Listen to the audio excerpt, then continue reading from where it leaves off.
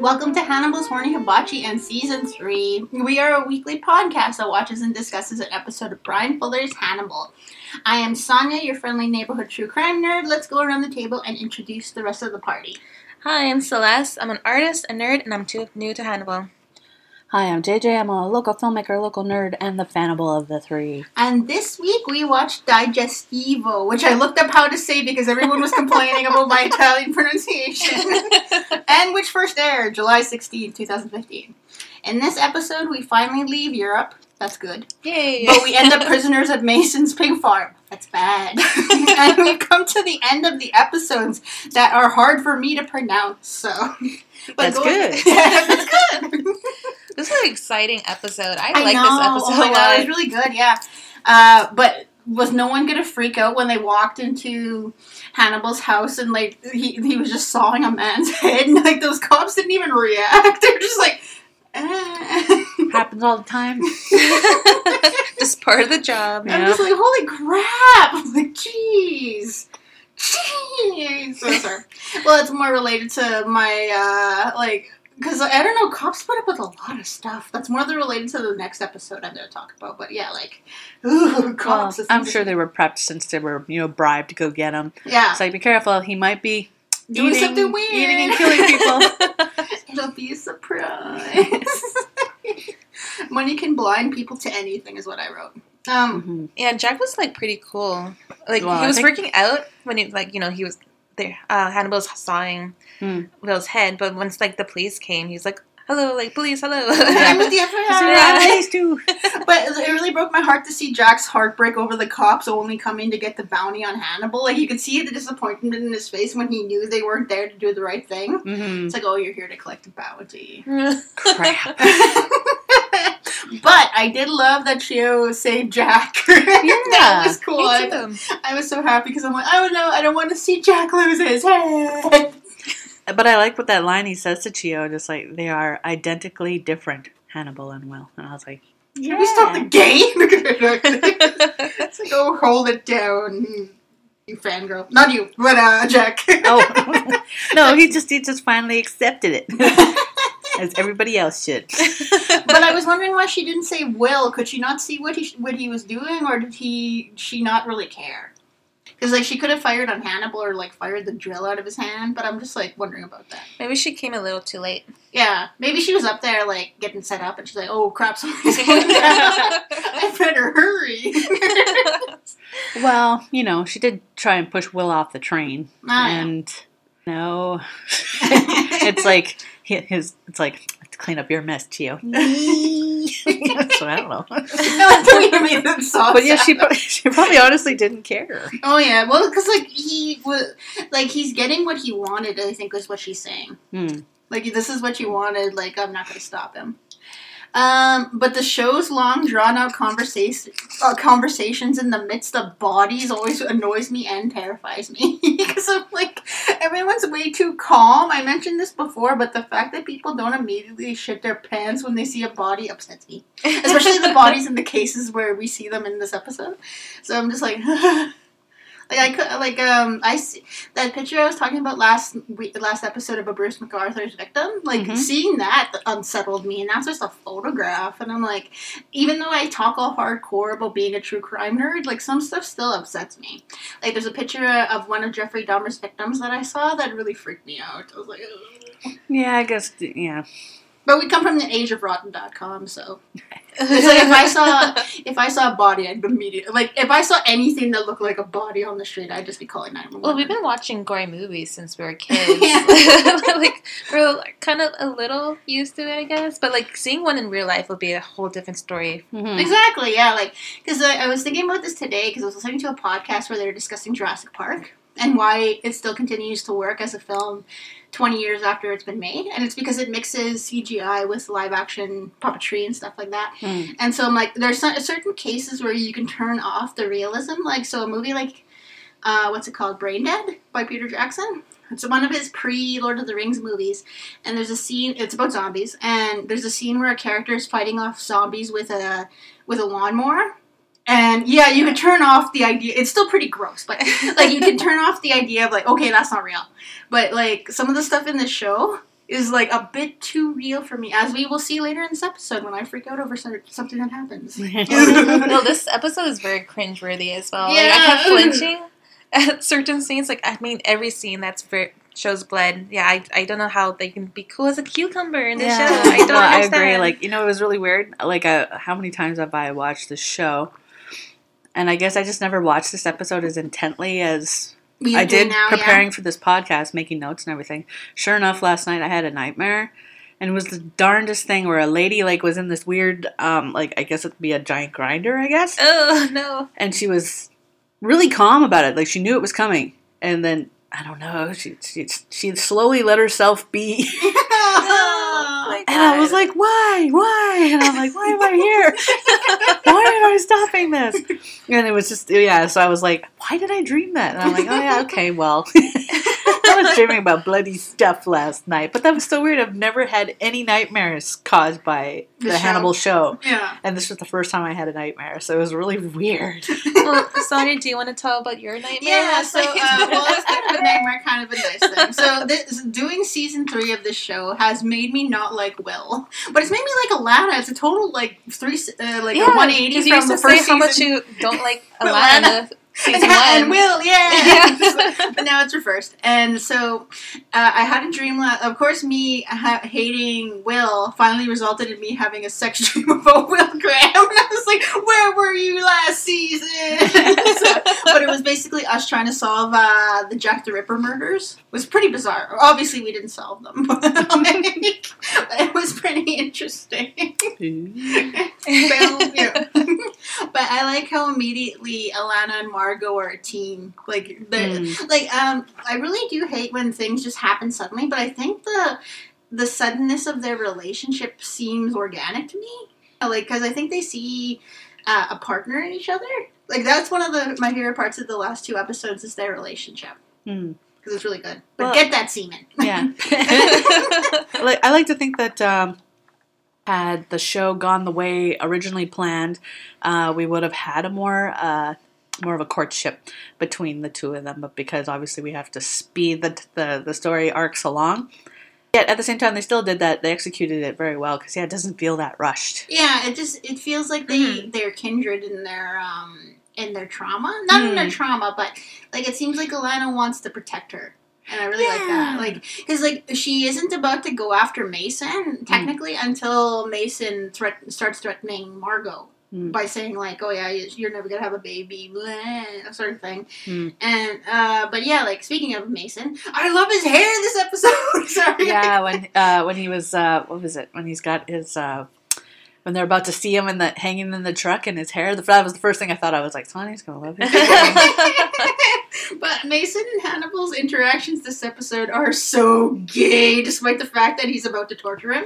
Like, because they're just talking like they're about to, like, have sex or something. I got that impression. It was really bizarre. Well, it's because, like, Hannibal was amused the whole time. Like, he was smirking, and it didn't take him seriously at all, so that's probably why.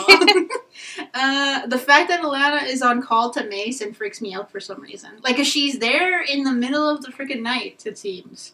Like, that whole scene where he's in bed and she's right there. I'm like, why are you there? Well, she's the therapist, right? So, and because he's so rich, I bet he could afford to actually keep her, like, probably in the house-ish. She probably has an apartment. Like, that house seems big enough that she actually has, like, a little side apartment somewhere. I don't know. I could be wrong, but that's what it feels like.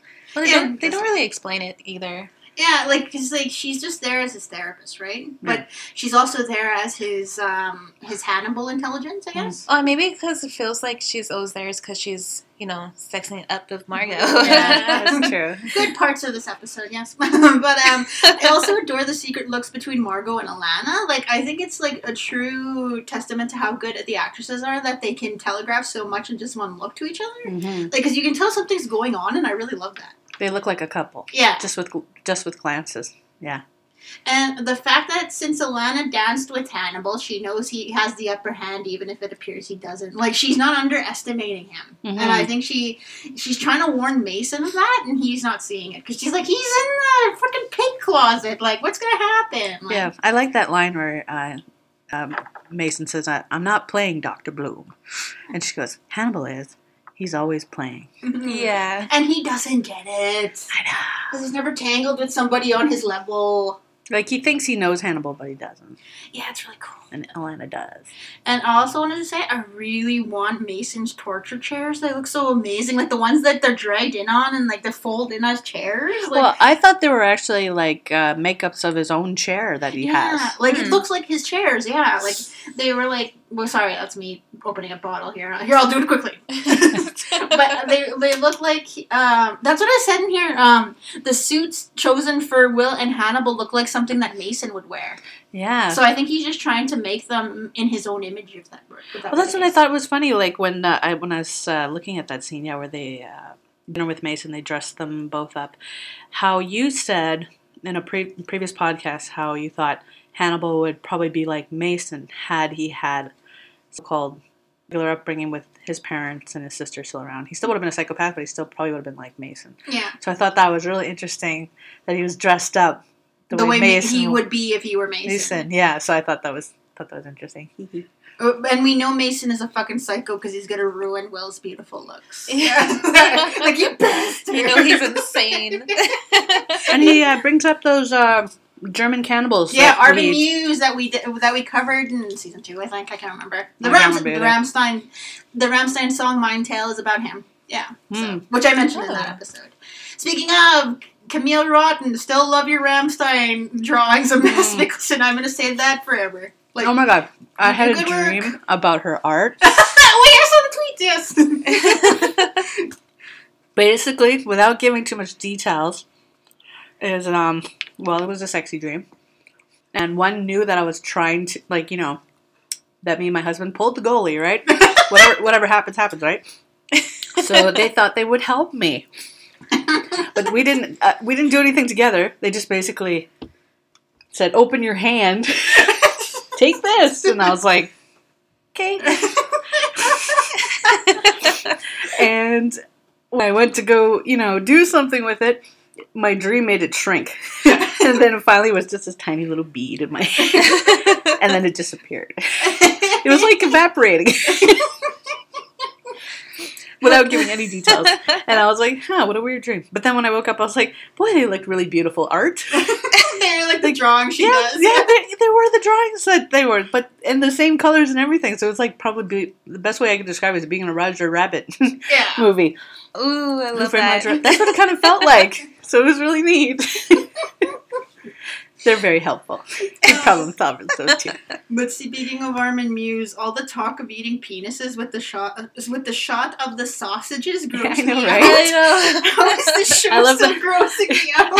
I instinctively touched my nose and went, yeah, and then oh, there's no one else here. To see that gesture, so it just made no point. I think the only other explicit version of using sausages in place of penises is when they did it on Game of Thrones after Ramsay Bolton castrated Theoden Greyjoy. He was torturing him. And then he was torturing him with a sausage that he kept shaking all over the place. And I'm like, okay, we get it. Just cut it out. Ew. Just grossing me out. I love Hannibal's fucking smile the entire meal. He's not scared at all. He's just completely amused, right? He's just like, oh, Mason. If someone were gonna eat me, I'm glad it's you. Yeah, it's just like, this is well done. Good for you. The pleasure he takes in how they're gonna eat him makes me smile. But it's like, it almost feels like a weird, well, it probably makes sense. Like you know how you would smile at a kid who tried to make like a play dinner for you or something? You don't want to laugh because that's rude.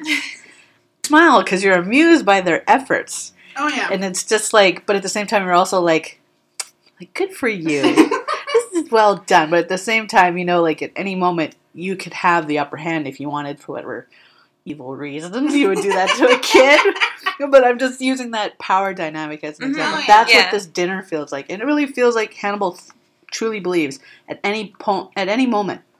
It's like all I need. Turn the tables, It's like all I need is my right hand free, you know, and we can do this. Well, it reminds me of Celeste's nephew. He's one of my favorite people in the world. Like, we're best friends despite him being 3 years old. Well, about to be 3 years old. So every time I go visit Celeste's other nephew, his little brother, is this tiny little cute baby. And so every time I go over, Pork Chop, as I'll call him, Pork Chop will grab me by the hand and start leading me somewhere. And since I weigh like 200 pounds, like he couldn't move me unless I told him to. So he's like pulling me along to go show me his little brother. And it's just like, that's what it reminded me of. It's like, oh, hey, come here, let me show you something. It's just like really cute. But speaking of watching the show with more intensity, I totally forgot that they branded Hannibal. It freaked me out. I hate the show. I thought that was Will at first for some reason. Yeah. And then the pleasure they take in telling him that like they could have branded his face. I'm like, I don't like burns. I think I make a note about that branding. The branding is creepy. But like, I was saying how like going back to the dinner briefly, I love the smile that Hannibal gives Will after Will bites Cordell's face. He just smiles so affectionately at him. It's just like so proud. It's like, do something, gosh, man. I love you. You did that so good. But yeah, that branding moment, he doesn't even flinch. You know? He's just the most you see is as the camera pans up to Mass's face, he just kind of breathes it out, right? Yeah. What was I saying? We were talking about branding. Right. So yeah, he looked like he looked bored even, and I always suspected in his past that he knows some kind of meditation or some kind, just completely. But yeah, I was gonna give a real life example of how like you ever notice how like you're just kind of walking along and you stub your toe and it's like the worst fucking pain in the world, and it's like But then sometimes you're so concentrated on something, sometimes like cooking, and you're chopping, getting all this done, and then it isn't until you're all done that you finally realize, oh, my hand hurts. And then you see cut it, that there's a cut there because you were just so concentrated on something else. I've done that countless times. It's just a giant little... Well, it's not so little. Metal. Yeah. It's like you didn't even think twice about that pain. So I don't want to equate it to Hannibal's, mastermind, but it's just... I just thought because he's a stone cold bitch. Yeah. Well, yeah. That too. Yeah, he's a stone cold psychopath. Well, just like stuff you can turn off certain things in your mind if you don't want to deal with them. Like, because I'm very anxious. Like, I have anxiety as well as depression. But I can turn off my anxiousness in certain parts. Like, that's why it takes a lot out of me to go to festivals. Just because I shut off that part of me that hates that part. But I often have to sleep a lot after I do it. But, yeah, like going back to Pork Chop. Once was trying to drink coffee that was too hot for his dad, so I put my hand in front of him and he burned my hand, but I didn't notice until like after he was okay, and I'm like, ow! Yeah. There was like Homer Simpson like later responses like, bad bees, bad, ow. Yeah, it's like that type of thing where you don't know, you notice but you don't notice. Yeah, it's like your protective instinct overrid anything else, so you could keep protecting until it was safe, and then it's like, ow, that hurt.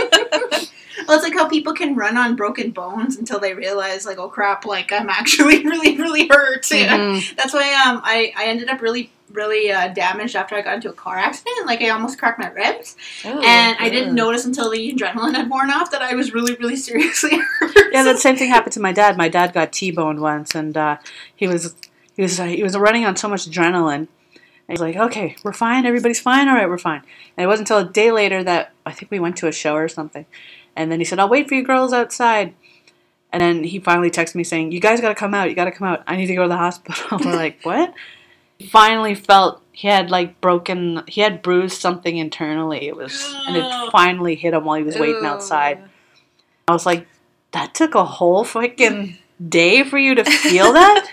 And apparently he injured something on the inside, but he was just so high. Yeah. And then he took his meds after, so that also blocked the pain even further. And then it just hit him like a fucking ton of bricks. So. Oh, it's creepy. Which is probably maybe that's what's also running through Hannibal's adrenaline. Adrenaline and self-preservation, probably. Yeah. But I really love the interactions between Cordell and Hannibal.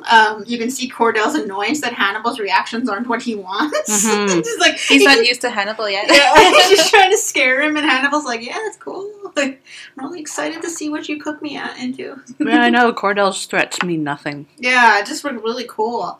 But going further than that, I don't know how they managed to make Mason so goddamn cruel in such a short amount of time. Like, because we've seen him. He's a horrible person, right? Mm-hmm. But the fucking hope he gave Margot when he told her she has a surrogate fucking killed me, and I'm glad he died in pain.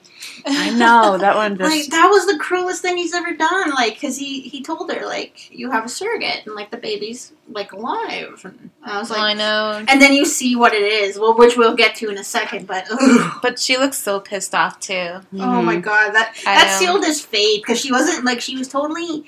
not gonna do. He finally crossed the line. Yeah. Well, she wasn't gonna kill him probably because like she was the hesitant one until she found out what he had as a surrogate, which we'll get to in a second. Yeah. Okay. Oh, I was gonna say. So we're So after that scene, we're back to Hannibal or Mass. Bound down. The stress position, which I did not realize he was naked. Fun fact, Mass is actually in that position for filming. And he is actually naked. Yeah! Not for all of it, obviously. It depends on which camera angles are there, but for the vast majority of it, he actually is in that position and naked. Yeah, and I just realized he was nude in that cage. Where the fuck was I when I saw really? this episode for the first time? I totally forgot he was naked in that scene. Yeah, I saw it right away. I was like, whoa. This is like one of the most gift scenes on Tumblr. Well, because mostly because I'm just like... How could you... Sonya, for shame. But Mason's got Hannibal in a stress position, which is what I said. What a fucking bastard. And I want to know what that feels like. Hold on a second. Yeah. Oh, okay. Because he plays, you put your hips at an angle to the floor. Right. And you have to stand on your toes. Oh, really? Yeah. Ew. And your hands are behind your back. So try and hold it. Okay. Yeah, she's got You're like joints pop while you're doing that. That really... Look, I can't even do a plank for like 5 seconds. I don't know how he could do that. You should see me just going slowly like down. Yeah.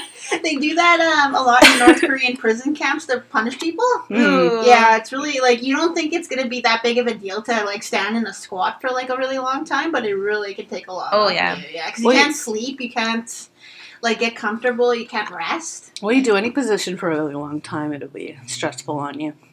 Yeah, like I'm looking up stress positions on Google right now, and like they have people lying across chairs, they have people like balancing on a box, they have people being pressed between chairs, like or having their arm like bending over where they have their arms behind their knees and they're standing. Yeah, so it's just like they also do that in Russian prisons. So the prisoner, they transfer them in stress positions so they can't recall like the pathways they take. So it's like it's pretty like I think it's actually considered torture under the Geneva Convention. I should check it out. Continue. I'll look that up. Stress positions, torture? Question mark. Let's see. I think they do constitute as torture.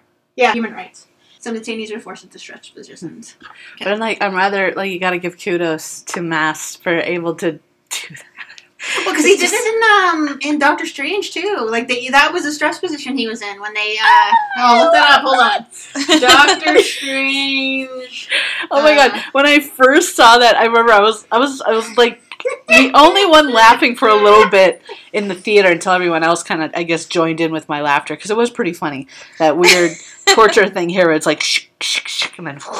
Yeah, I can't remember his character's name in that movie. Calasius. I was like Morlock or something. Colossus or something. Anyway, yeah, when I first saw that in the theater, I was like, that's going to get gift so much. Yeah. So soon. And So sure did enough, it? like a week later, it was it was the shitty gift though because people like used a pirated camera rips. Yeah, camera rip. Someone brought a camera into the theater. Yeah. And then eventually it got cleaner. Got the HD version. Yeah. I think I found it. Hold on, I'm trying to find it. This is the scene, but I believe Camilla Rotten did fan art of him in that thing, and I'm not sure who he's doing. Is he doing Doctor Strange in that? He's probably doing Doctor Strange. I don't know. I don't know. He's doing somebody. Hold on, I'm trying to find it. Either way, it's glorious. Kaecils. I'm just trying to find the picture for Celeste's thing. But please go on. I will find it. As kinky as Camilla Rotten is, She's a really sweet kid. She really is. I wonder. I'm kind of surprised she doesn't do more bondage stuff, but maybe that's why. But she's younger? I don't know how old she is, but she does seem like... I don't think she's that young. A bit younger than me, She draws penises really good. So she knows. I don't think she's... I think she just gives that impression that she's young. Well, but I don't know. They've surprised you before. Her and I were discussing Rammstein, because she loves Rammstein, and I've actually seen them in concert. Good. So I was telling her about how they end the concerts where they play Pussy, and like the lead singer's like riding around on a big giant penis that shoots bubbles into the crowd. It's really cool. She's like, what? So That's insane. It was awesome. It was the Did best you see them when they were here in Winnipeg? Yeah, when they were here in Winnipeg. I love that weird like bondage thing where they were on the bridge. Yeah, that was Mindtale. Yeah, like because the video they do the same thing. And all the band members are walking on their hands and knees, and they got chokers and chains, and someone's just, pulling them along. And I was like, I'll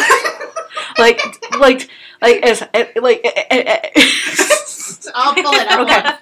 Like, how many people do you know who are like that famous, that big, put on that kind of performance art? Because that is such a, it's not a demeaning position, but it's submissive, and it's very, you also have to be super comfortable in your own skin to be in that kind of position. So yeah, I was just like, especially having your like friends do it. Yeah, it was like a newfound respect I had for Rammstein. Like it's like, yeah, they're a cool band. I like their music, but after seeing them do that, I was like, wow, they rule. I'm trying to find it where they like, because they if you've never seen Rammstein in concert, even if you don't like only know Du Hast, like go see them in concert because they're freaking amazing. Oh yeah, it was beautiful. Like it was one of the coolest concerts I've ever been to, because they actually like ate one of the band members alive and they blew up the stage. It was like, yeah. Well, it was like for the longest time I held System of a Down's concert like way up here on a pedestal. Fucking Rammstein knocked him down off that pedestal so hard. Just smacked it down. That was like the best show. I remember when I saw how far the front, because usually the front row is about like maybe 5 feet away from the stage. At Rammstein, it was 30 feet away, and I'm like, what the hell? Why is it so far away? And then you realize they cut the first pyro, and like 10 or 20 people had to be taken out immediately because of the heat exhaustion. I'm like, this is so cool. I'm gonna die here. Best show. But moving on, okay. Yeah. just fangirling over Rammstein. I blame Camille Rotten. Yeah. Thank the luck, Camille. But let's see. But I totally forgot that the line from the Hannibal movie where Hannibal tells Cordell like, kill Mason, you can always blame it on me, was in this show, basically, where he tells Margot like kill Mason and blame it on me. Who's gonna know? Like, yeah, exactly. I love that so much. It's a parking ticket to me, Margot. I loved Alana just before she frees him, where she's like, "Could I have ever understood you?" And he's just like, "No." And she just like rips the hair out of his head. I know. How satisfying probably it was super that. satisfying watching that. One thing I wrote here, damn Alana coming in with that fucking tranquilizer gun. And I love that Margot had an eye light, Hannibal does not, and Alana had one eye lit and the other eye was dark as a shark, and the lit one disappears after he threatens her. I was like, subtlety! So it's really cool. I really love that shot. Because it's like, oh, so cool. I just noticed that, sorry. I just had to bring it up, because I'm like, half one eye's lit, the other isn't, and then when you cut back to her, no eye light. I'm like, whoever did that, mwah. Like an Italian kiss. I never noticed that before. That's awesome. That's so cool. But I like that he has the good graces to sound apologetic when he tells her no. Really? Yeah. You thought he was... Well, he sounded apologetic to me. So I don't know. To me, it just sounded like it was sort of sweet. Not just probably the first time in his life where he's been so honest. Yeah. With Alana. And I think that's better. And not even rudely so, which will come later. He's honest, but he's kind of rude about it. Almost in a way. Anyway, you'll see Celeste. But anyway, that in this moment, he's literally stripped away of everything. Of every single thing. Yeah, so it's just like, could I have understood you? And it's like, no. And it's no. just... I thought he sounded apologetic. Like, in terms of he didn't want to be rude, is how he put it, I guess. I read it so differently. But I'm more of on JJ's side than you just being honest. Yeah. Like just not feeling anything, just telling her the truth. Yeah. It's like, yeah, But it's then he garbage. became threatening again when he was like, I always keep my promises. Kill him now. They started So, like, that. but that almost felt like, not apologetic, but almost respectful in that response, saying, so you know, I'm gonna kill you. I'm gonna kill you if if this happens, if the chance comes. So it's really it's your gamble to free me. And then it's like, it's like, she's not gonna free. But him taking off his collar at the end, like, how many times have I seen that come across my dash on Tumblr? That's what I wrote. And Hannibal getting up from the pig cage ready to kill everyone was making me afraid and horny. It's like watching a tiger. But Celeste, what were your thoughts on a lot of this stuff happening so far? Oh my god, there's just so much that happened, but I love everything with Margot in it. And I was afraid for Alana when she showed up. I thought she was going to save Hannibal. I was like, no, please. Don't say that. I know you're blinded by the D, but please, you have the B now. You have a girlfriend. The B's better than the dude. But I love everything with Margot and Alana. Especially like in a later episode of this episode, just like everything that they went through, they really do feel like they're partners in this episode, and that Alana was actually there for Margot the whole time. Mm-hmm. Well, and one big thing I love about like the differences between Margot in the book and Margot in the show is that they don't have to portray one as the masculine one and one as the feminine one. Like that's what I like, because I hate in mainstream media where they have a gay couple, they always make one the more masculine of the two, like, so you know who the boy and the woman is, and that bothers me. I like that they're both super femme. It's like so cool. Mostly because I have a crush on both of them now. But I find Joe Anderson's really huge overacting of the eyebrows hilarious in that scene where they're going to swap faces with Will. Because he's just like, his eyebrows are just going nuts. He looks like Hermione from the Harry Potter movies because they're just jumping around. What part? When he's talking to Will before the surgery where they're gonna transplant his face onto his. Oh, yeah. You just see his eyebrows going crazy. Well, I thought it was because he was getting high. Like, he's probably getting high because too. of the drugs. I thought he was like, you know, like oh yeah, that face is gonna look so good on me. Yeah, that's what I thought was going on there. Oh, he's so crazy, and Cordelis is really brutal in this scene. Yeah, he's so gross. Oh, but now that we're at this scene, I was hoping to just talk briefly about what drug Cordell uses to immobilize Will, but that you could still feel. I was like, what is this? So I found this one thing. It's called the Crime Fiction Writers Forensic Blog. And I was like, ooh, like how cute is that? So it says, is it the, I don't know how to pronounce this drug, gross. Succinylcholine? Succinylcholine. Oh yeah, that's a long word. Succinylcholine? Succinylcholine? I don't know. That sounds right. But anyway, short form is SUX, S-U-X, which I'm like, because it sucks for you, is a neuromuscular paralytic drug. This means that it works at the junction of the nerves and muscles and causes muscular paralysis. It paralyzes all the muscles of the body, including those used for breathing. Without ventilatory support, anyone who receives this drug will die from asphyxiation or asphyxia. The bad news is, there's more bad news, is that they will be wide awake while this occurs because SUX causes a muscular paralysis but has no sedative effects. In medicine, it is used as part of anesthesia. Since it causes complete muscular relaxation, it makes passing the endotracheal tube much easier. This ET tube is passed through the nose or the mouth and into the trachea, where a balloon is inflated to keep it in position. The tube has been used to ventilate the patient throughout the surgery. SUX, or some similar paralytic agent, is part of the 3-drug cocktail used in lethal injection execution. So the first is a sedative to put the person to sleep. The second is the paralytic drug that paralyzes all the muscles. And the final is the potassium chloride, which immediately stops the heart. SUX must be injected, and it works very quickly, within seconds to a minute. It is so that's actually accurate in the show. That goes really fast. Yeah. For once, that works great in the show. It is very short-acting because enzymes in the body begin to break down the drug almost immediately.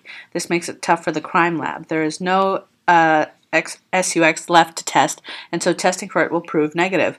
However, testing for the breakdown products, also called metabolites of the drug, has proved successful in many cases. The ability to test for these breakdown products stemmed from the case of Carl Coppolino, one of F. Flea Bailey's most famous cases. This case is a milestone in forensic toxicology. And then it goes on to talk about that case. But anyway, I just wanted to find what possible drug that because I always find in TV shows they conveniently never tell you what the drug is, which they really shouldn't. That's why. Yeah. But yeah, they just leave it to your imagination what this drug is and what it does. Well, that's why they don't tell you what they put in homemade bombs. Yeah. Like that's why they don't tell you what they put in the homemade bombs in Fight Club, so you can't go there and make it. They just say how full of chemicals. Well, the same with that. I used to love watching Mythbusters, and whenever they made explosives, they said we're purposely skipping a very important step in this process. Just telling you how to make it. Yeah, so you don't know how to make it. But let's see. But I wanted to kill Mason myself for when you find out who the surrogate is, and you know how much I love Mason, but I love Margot more. Oh, I was so disturbed by that scene. In a show about cruel things, I think that was one of the worst. The fact that he gave her hope was the worst thing, and how did he grow that fetus in the pig? How the fuck did he do that? Why did he do that? Well, maybe he was actually serious, but it just didn't work out because of the biology. Well, pigs are the most similar to human beings in terms, like we can get organs from them. So but I was like, he grew the baby in there somehow, and it died, obviously. But like the fact that he sees her as no better than a pig. You know what? Probably, what I feel like happened. That baby was growing fine. Mason killed it. Yeah. How else did it get so far along in term? Yeah, it was about 8 months. It looked like he was probably like, make sure that baby fucking lives, and then just as I don't know what his motivations could be. Yeah, then he said, "Let's kill it." Well, because he has the power. He could have easily impregnated somebody else, and he just did it to hurt her, basically. Yeah. Well, he does know more about pigs than any other thing. Women. That's true. The fucking thing I hated the most about that is if you see the mobile above the surrogate, it's fucking pigs. Yeah, I noticed that too. I was like so angry. I was like, Mason's such a jackass. And the whole part where where you can just see on Margot's face the pain as she tells Alana to get the baby out. Yeah, that just broke my heart. It really did. It's just like, it was the first time I was like ready to cry in the scene. I've never felt an urge to cry before. But I think it's just because I was spending like all of last week with my little baby niece, and then and I was like, and I'm like, Mason, I fucking hate you. Like before, it was a playful hate because it's just TV show. It's like, oh, you. But this time it was visceral. It was maternal. It was instinctive. I was like, I fucking hate you. I think a lot, like, because we see like Will's paternal hate earlier in the show, but I think this is stronger because like she has no other chance to have a kid, basically. Like that was her like one chance, her last hope. Yeah, and then it finally occurred. Then that occurred to me too. I'm like, that's Will's baby. Yeah, exactly. So I was just like, oh, I didn't even think of that. I know, it's just like, yeah. So I was really actually happy that Will had no fucking idea. Yeah, both died fucking pig. Yeah. Like that baby looks like it's ready to be born too, so it's even more sad. And like seeing her hold it. Yeah. It definitely like breaks my heart because you can see just how sad she was about it. Yeah, because I think he killed the pig to kill the baby, basically. Probably, because the pig was like all like just looked like it had just died. Yeah. Like because it wasn't rotting or anything, and like the baby was being monitored.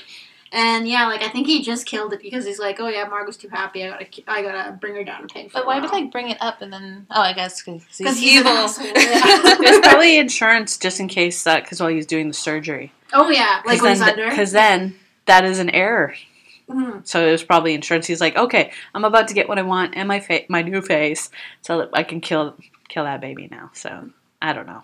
Something like that. Like, we'll never know his motivations. Like, anything that just, like, he was an asshole, that's basically it. Oh, and before we get with that scene, when Hannibal walked in all bloodied and with his with that bloody hammer? Yeah. With a fucking hammer. I was like, is that all you had? Bravo. He was clapping. He was so bloody. I know. I was like, I was so lusty. I was just like, you look so good, sir. But you know what part of the episode scared me? The scene where Mason pulls up the mirror and sees Cordell's face on his own. That fucking freaked me out. Yeah, I was like, oh! that was. I actually believe that he actually pulled through with like Gainville's face. I was like, no way! He actually took his face. The fear in Mason's eyes was the first human emotion you ever see him go through, and I was like, yeah. I wish Hannibal had actually sewn it on though, like so he would have had to rip it off. Like I wish that, but then we would have been getting to grosser things. Yeah, so no time. It was already pretty gross. But before we go any further, I want to segue us into today's Under the Table True Crime segment, which is Travis the Chimp and face transplants. Ooh. Travis the who? The chimp. Sorry, I said like the chimpanzee. So, yeah, chimpanzee. So, Travis was a male common chimpanzee that was adopted by Sandra Harold when he was 3 days old. He was raised in Sanford, Connecticut, and was Harold's constant companion. Harold and her husband owned a towing company, and people around town would often see Travis traveling in the truck, wearing children's clothing and buckled in. He would pose for photos at their towing shop and greet police officers when cars were being towed. Travis could open doors using keys, dress himself, water plants, feed hay to his owner's horses, eat at a table with the rest of the family, and drink wine from a stemmed glass. He was also fond of ice cream that he learned. He was so fond of ice cream that he learned the schedules of passing ice cream trucks. He logged onto the computer to look at pictures, watch television using a remote control, and brushed his teeth using a water pick. After Harold's husband died from cancer and their only son died in a car accident, she began to baby Travis and would bathe with him and sleep in the same bed. At 13, Travis weighed 200 pounds. As chimps reach adolescence, they become increasingly aggressive, especially males, and have 5 to 7 times the strength of an adult man. On February 16, 2009, Travis escaped Harold's house with her car keys. Travis had been taking medication for Lyme disease it has been found she had given him Xanax, which could have exacerbated his later aggression. Harold called her friend Carla Nash to assist with getting Travis back into the house. Travis was familiar with Nash as she worked for the towing company, but she had a different hairstyle at the time, so he probably didn't recognize her. Nash was holding one of Travis's favorite toys in an attempt to get him indoors. Travis saw the toy and attacked Nash. Travis inflicted devastating injuries to Nash's face and limbs. She lost her hands, nose, eyes, lips, and mid-face bone structure, and received significant brain tissue injuries. Harold attempted to stop Travis by hitting him with a shovel and stabbing him with a butcher knife. Oh. She barricaded herself in her car and called 911. The operator assumed it was a joke until Harold began screaming that Travis was eating Nash's face. Paramedics responding to a 911 call after the attack said they found pieces of Nash's fingers strewn on the floor and her hands looked as though they had been through a meat grinder. The cops arrived and Travis attempted to open a locked passenger door on the cruiser. As he opened the driver door of the police cruiser, the police officer shot Travis in the chest at close range. Nash underwent more than 7 hours of surgery on her face and hands by 4 teams of surgeons 72 hours after the attack. The hospital provided counseling to its staff members who initially treated her because of the extraordinary nature of her wounds. Doctors were able to reattach her jaw, and she was a candidate for experimental face transplant surgery. So a face transplant is a medical procedure to replace all or part of a person's face using tissue from a cadaver. Yeah. That's why it says organs and tissues on your organ donation card. That's where they come from. The world's first partial face transplant on a living human was carried out in France in 2005. The world's full face transplant was completed in Spain in 2010. In June 2016, a multidisciplinary team of surgeons, physicians, and other health professionals completed a near-total face transplant at Mayo Clinic's Rochester campus. The patient, Andrew Sanders, a 32-year-old from eastern Wyoming, had devastating facial injuries from a gunshot wound in 2006. Surgery, which spanned more than 50 hours, restored Sandnes's nose, upper and lower jaw, palate, teeth, cheeks, facial muscles, oral mucosa, some of the salivary glands, and the skin of his face from below the eyelids to the neck and from ear to ear. The care team, led by Samir Mardini and Hatem Amir, the surgical director and medical director, respectively, for the Mayo Clinic Easton and Della Obrid Center for Reconstructive Transplant Surgery devoted more than 50 Saturdays over 3.5 years for rehearsing the surgery using sets of cadaver heads to transplant the face of one to the other. Today, in addition to his physical transformation, Sandez can smell again, breathe normally, and eat foods that were off limits for a decade. In June 2011, Nash underwent transplant surgery performed by a team led by Dr. Bohdan Pomaik at the Harvard teaching affiliate Brigham and Women's Hospital, receiving a donated face and hands. The hands transplant was successful, but because Nash developed pneumonia shortly thereafter, doctors were forced to remove her newly transplanted hands due to an infection and the resulting poor circulation. Facial transplants entail submitting otherwise physically healthy people to potentially fatal lifelong immunosuppressant therapy. And as a result, in 2016, Nash's body began to reject the face transplant after doctors tried to wean her off the anti-rejection drugs.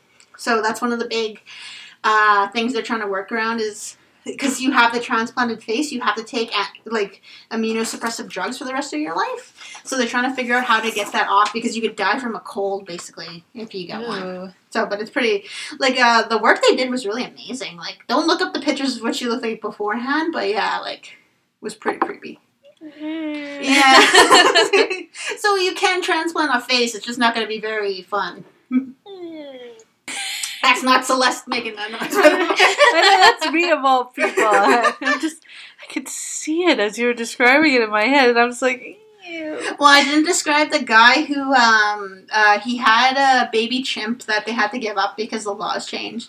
So he and his wife, who treated their chimp like a baby in the sun, went to visit their son at a chimp sanctuary.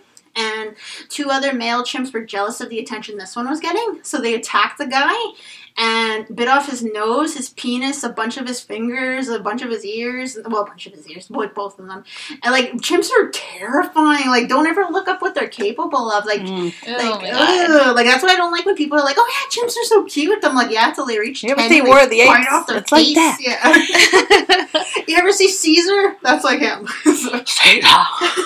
Speaking of, Caesar's voice was really sexy. Oh, I know, right? Okay, hold on. They just did a really good job with the animation for him. He's the way they did Caesar in the later films. Is he just looks very authoritative, commanding, and the actor did a bang up job. And Andy Serkis is sexy in real life. Let's just admit it now. Yeah, it was just I never thought a chimp could be this. Attractive. I guess I don't want to say attractive because it's not. Sounds like you're attracted to him. It's okay. I'm one of those people that respect authority, and he just did that very well. Yes. I don't know. Leave me alone. But moving on. Come on. But the fact that Mason still has time to laugh at Margot despite the fact that he is terrified makes me want to kill him. I hated that scene. I know he was trying to switch the power dynamics. And it's no, sir. It does not work that way. Yeah, it's you're fucking dying tonight, dude. But just the cruelness of that when he's I found your surrogate and he just laughs. Mm-hmm. Oh. Yeah, isn't it how fast this episode went? Yes. It was just one thing after the other. You barely had a chance to breathe, but at the same time, still didn't feel It didn't feel rushed, yeah. Because things were just coming to a close. Because the last 7 episodes? Yeah. To get to this point have been so slow that things have finally gotten to the natural end of where they're coming from. So everything just came to a head. What's that? Someone's phone buzz? That's not me. Is it mine? Me? Not me. But I wish Mason had been eaten by the pigs. That's what I was hoping for. Yeah, that would have been just poetic justice. Yeah. Where is the way he died? Did that come from something else? That comes from the book. From the book? Is that how he died? In the movie Hannibal, he dies because Cordell pushes him into the pig farm. Because in the movie, Mason is very clear to tell him the pigs will only eat what fears them because that's how they were trained. So if you scream or if you're afraid, they will eat you. Mm-hmm. But since Hannibal has no fear, they don't attack him. Yeah. And so Hannibal tells Cordell, okay, push him in and tell them it was me. Yeah. So Cordell's pushes him in. In the book, I think he was choked to death by his eel. Let me look that up. I can't remember exactly because I read the book when I was like 12. So the movie version sounds pretty cool though. Oh yeah, like because he's just like Cordell. Like I guess that's another thing we got to do at the end of the season. We got to watch the movies with Celeste. Well, I just want to see because it's actually Margot that kills him at the end. Nice. Okay, let's see. My girl. In the confusion, Lecter carries the unconscious Starling to safety and escapes. At the same time, Margot obtains Mason's sperm by sodomizing him with a cattle prod and kills him by shoving his pet moray eel down his throat. Lecter, who had briefly treated Margot after her brother abused her, had urged her to blame the murder on him, so she leaves a strand of Lecter's hair at the scene. So it's based partly on the book and partly on the show, on the movie too.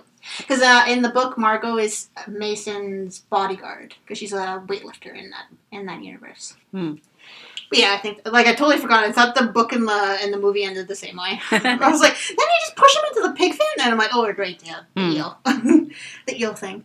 But of course, Hannibal knows how to milk a prostate. Hi-yo! Oh, I made a note about that here. Sorry, I'm laughing at myself. Right. Here's my note. Because that's a term I've only ever heard used in fanfiction.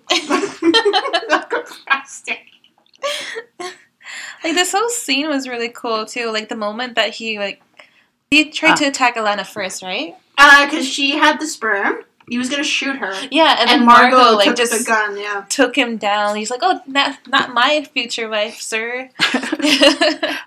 But yeah, I was going to say, the fan fiction I've read inspired by this episode alone. I'm not proud, but but it was so funny because I completely forgot that it happened in the show. When I found the fan fiction, I was like, "What the hell is this?" Because all the settings say the Berger's farm or it's happening here, and I was like, "What?" so I was half curious, and then I'm like, "Okay," so I'm reading, and I'm like, "Oh." No, it was so funny. When the scene was happening there, I had to go back up, read the tags. Looking. I was like, what? And then I had to look up what that is, because believe it or not, I didn't know what that meant. So I read it, and I was like, oh.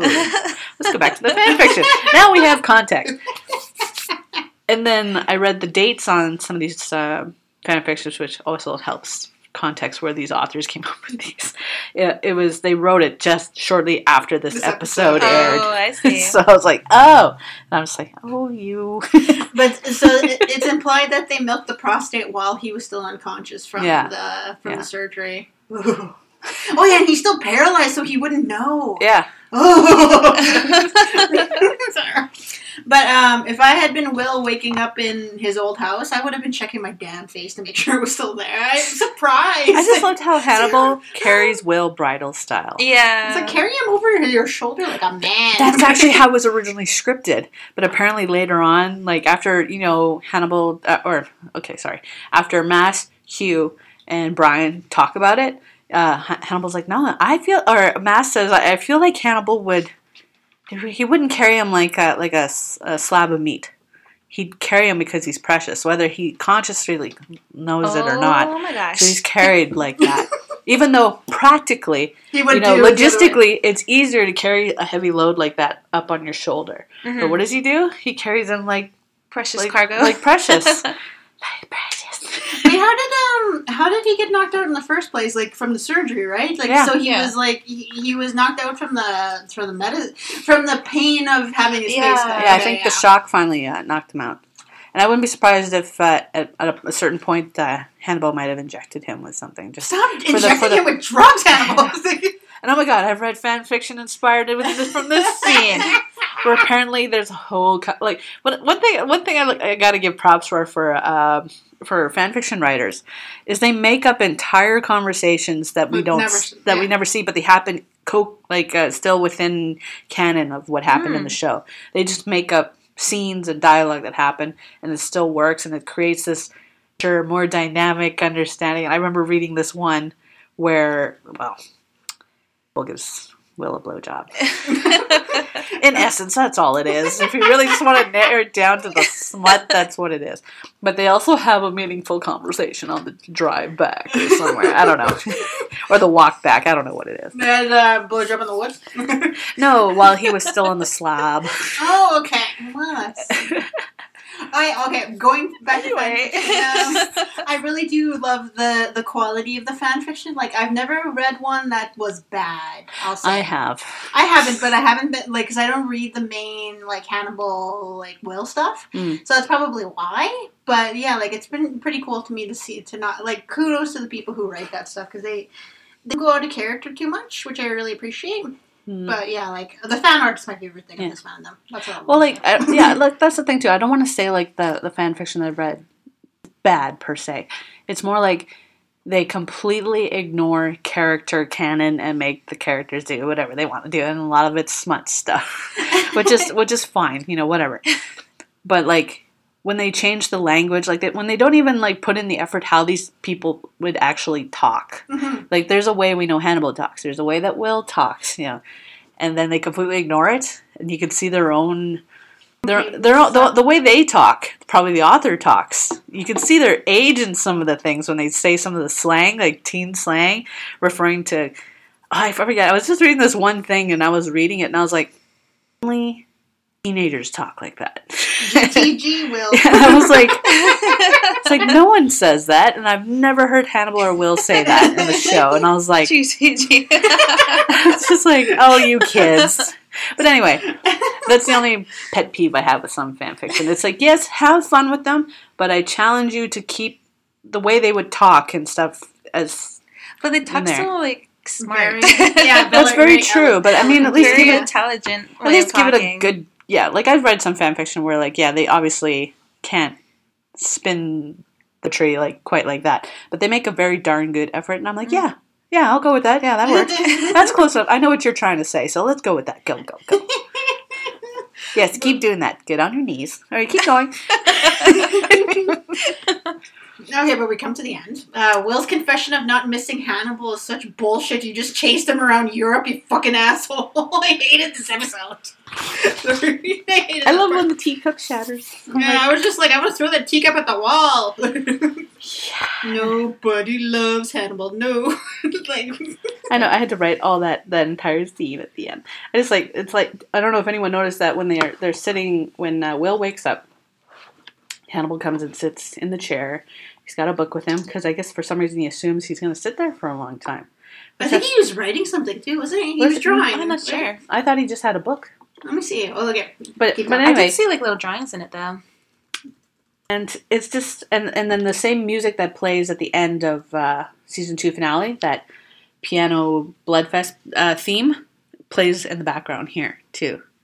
And I thought that was interesting. And I was like, because this is, in essence, Will was breaking up with Hannibal. He really was breaking up with him.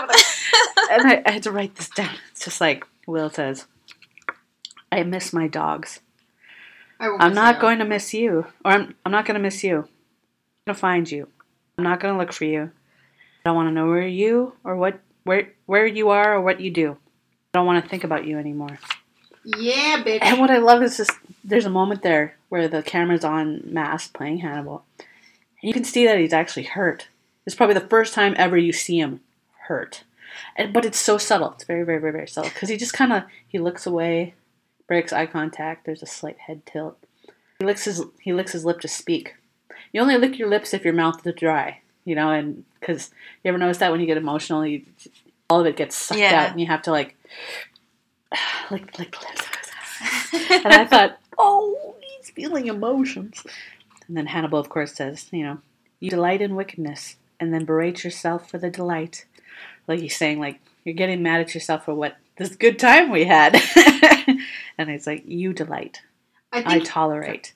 I don't have your appetite. Goodbye, Hannibal. Get out of my face. House. Hannibal pauses times. He pauses in the chair. And he gets up. He pauses again.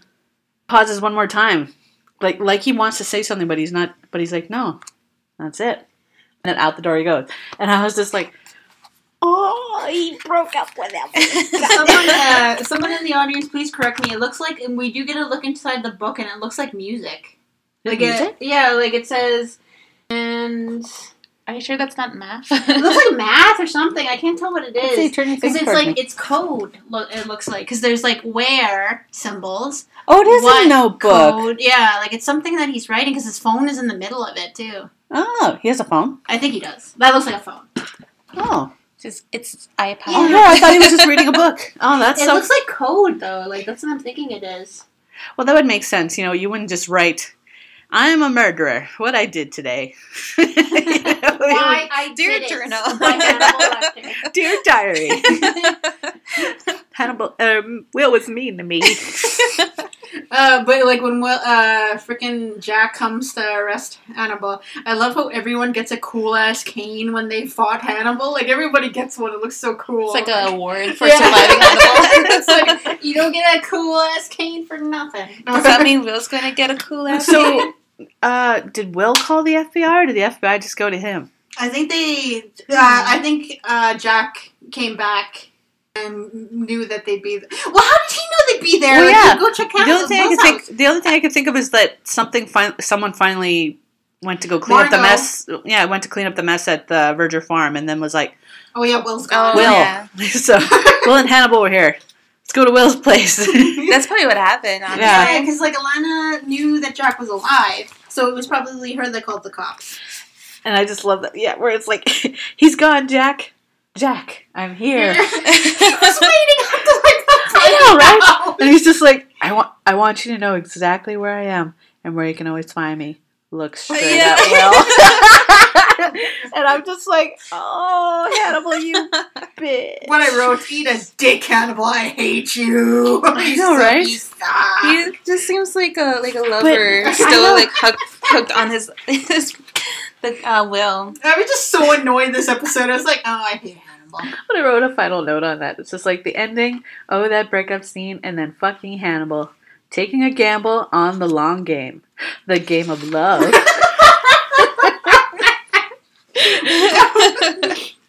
And I'm just like, okay. Like, it's just that it's so weird. Like, it'll come up again in the final episode, but that thought where you can see it. This is the first time well, it's not the first time, but it's made canon that Hannibal that Will does something to Hannibal. He had a chance there to be free again and do whatever. But no, he was like legit like, oh, I want Will to know where I am. I don't want him to forget me. Like, it's a weird lapse in judgment, but like that's what, you know, love and affection does to you as a person. You sometimes you do stupid things. Your bitter judgment just disappears. But in that case, but regarding what he told to Bedelia, I think that was his plan all along. Because like he's remembering all the stuff from Florence. He's like preparing his memory warehouse for all this stuff. Well, that's true. That's the Dreamcatcher term for that. His memory palace. Yeah, memory warehouse doesn't call it, because I'm lower class. Yeah, that whole conversation that you have too is talking about memory palace, and he says like, you know, I've made rooms up that feature you, and you rise victorious. You know. Well, what did he tell him there? Like if I never see you again, like what did he say in the arc? Like if I never see you again, like, if I would never see you again, I would remember this time. Yeah, so he's preparing for his inevitable capture because he can't run forever. Like Mason had the bounty on him. The FBI knows where he is. Like Chio might come after him. Even though she says that she's not going to, but like she could come after him. So just like, then I can gush all I want about how Hannibal like loves Will, but at the same time, I still can't quite get like truly why. What was his thinking on? I'm not entirely sure, but what I do know is that Hannibal always decides things, and he decides to be captured instead of being caught. And he took the satisfaction from Jack from doing that. Yeah, it's a power trip thing. Like, 'cause he couldn't be caught. He gave up. He was never going to be caught. That's true. Yeah.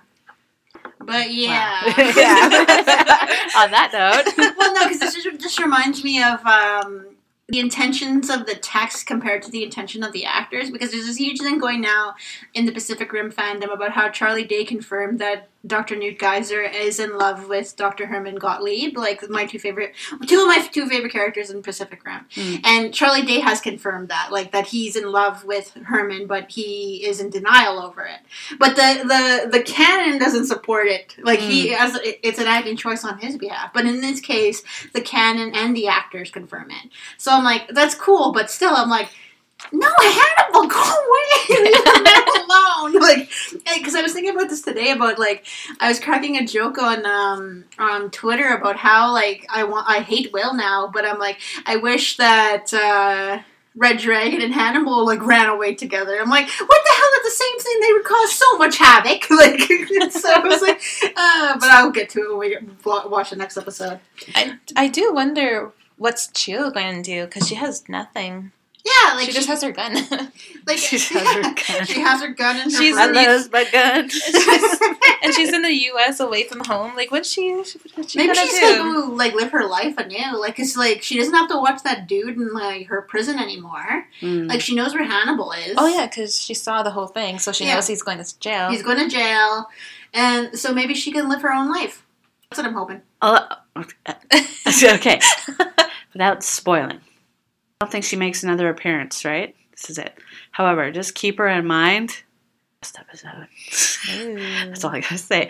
So many fucking fan theories have come up. So anyway, when we get there, I'll talk about it. Note to self, talk about it later. But I really liked their conversation between Hannibal and Chio. Like, it was this really kind of like, you know, even though they had seen each other briefly along this journey, but that they were finally able to talk. Oh yeah. And it was like a weird reunion between, like, this weird big brother and little sister, and then talking about Misha and how he admits to her, yeah, I ate her, but I didn't kill her. But again, it still leaves it a mystery. What happened to Misha? But how can he believe? She can't believe him too, considering she knows what he is. Like, well, that's the thing too. Right? He could be lying, but you know, in Hannibal's mind, it's very possible that he thinks that he might have been, like, the catalyst of some sort, but he truly believes, on a technicality, I didn't technically kill her. Yeah. And that's fine enough for him. Yeah. Did they explain that in the show later? No, in the books they in the book that they made an attempt on explaining what happened to Misha. Yeah, in the movie, their house is overtaken by these, like, Russian soldiers, and they kill Misha because she's sick. And so they don't have any food, so they cook her. But then, like, the whole existential crisis of Hannibal in that series is that he didn't realize that he ate her too. Mm-hmm. And so that's what drives him crazy at the end. The Chio surrogate and that Lady Matsumoto? I can't remember her name. But anyway, like, Chio's handmaiden, or Chio's boss, Hannibal's aunt. Lady Murasaki? Yeah, Lady Murasaki, I couldn't remember her name. Anyway, but Lady Murasaki tells him, like, you ate her too. Yeah. Like, and he's like, no. Yeah. And so he goes crazy. Yeah, they tried to make an attempt to explain his psychopathness, his cannibalism and the root of it, and you always can't. I think I kind of prefer it. Yeah, because I don't want to know why he turned that way, because he's just a terrible person. But that's supposed to be his mystery and his tragedy. Like, if you want to give him a tragedy, is that he was born that way. He just is. He says so when he's bathing Bedelia's hair. You know, it's like, what happened to you? Nothing happened. I happened. I happened. And it's like, and it's just one of those pet peeves I have usually with any true crime thing or any psychopath or whatever. They always like, and we saw that movie Dahmer. My Friend Dahmer. That my friend JJ. Yeah, that entire movie attempts to show maybe how Dahmer became Dahmer. But even though they say very early that he was already had these tendencies. Yeah, he was already creepy. Yeah, his dad said, I never should have gave you a shed to, help play with these dead animals. And it's like, no, he was born that way. He was already going to be whatever. But the movie tries to shape it like a... That his mom was the reason why. That it was all these things together and he was created. And it's like... Oh. Like, because you could see that there was, like, some way that he could have been helped. Like, because he was ignored a lot as a kid, and, like, his parents basically abandoned him for his brother. But I'm like, boo-hoo, like, me and JJ and Celeste have, like, terrible backstories, and we're not serial killers that you know of. Like, so... Well, exactly, but, like, that's just all... I'm just saying, like, for some people, yes, it's a combination of Environment, it made him that way. There's a combination of being born that way and then environment.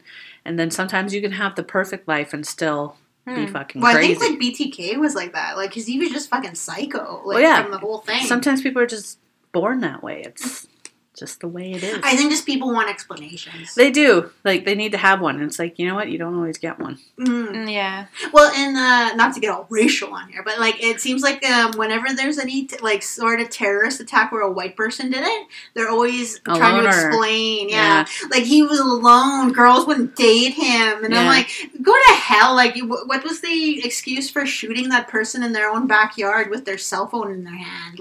Tell me that. Riddle me that, people. We could go on. But anyway.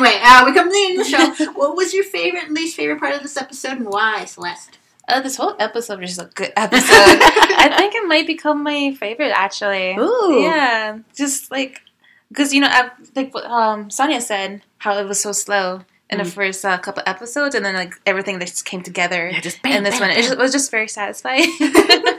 And it's just, I don't know, it was very exciting. It had, girl power, the murder girlfriends, working together. Who I like better. They're just so cool. I want just them, please. And, Mason died, even though he died in, such a horrible way. Why did the eel go into his mouth to kill him? It was just... It was soft. That's it? It's so because, birds will eat the softest part of you if you're dead outside. So they'll start with your tongue and your eyes. Ugh. So, it probably went in there it probably was, look, a nice warm cave I can hide in. Maybe. Yeah. And saw his tongue, too, maybe. Yeah. I don't know if bit his tongue. That's so gross. And it kind of seemed like they were all working together in this episode, too. They all, they needed each other to get out of whatever they need to get out of. Oh. Well, and Hannibal felt sorry for Margot. She's like, you have to kill him if you're going to get better. Tell him it was me. So it was his present to her. Yeah, but it was all still manipulative to get his own freedom. Yeah. I don't know if he actually legit felt sorry for her, but it's all just planting seeds so that he could be freed.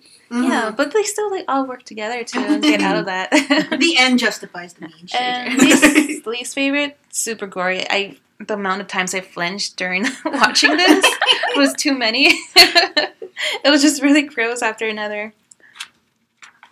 And also, it's very heartbreaking with the whole thing with Margot and the baby. Mm-hmm. Yeah. That was the worst. How about you, DJ? So, I love the ending. The fucking breakup scene. just Hannibal, all sad.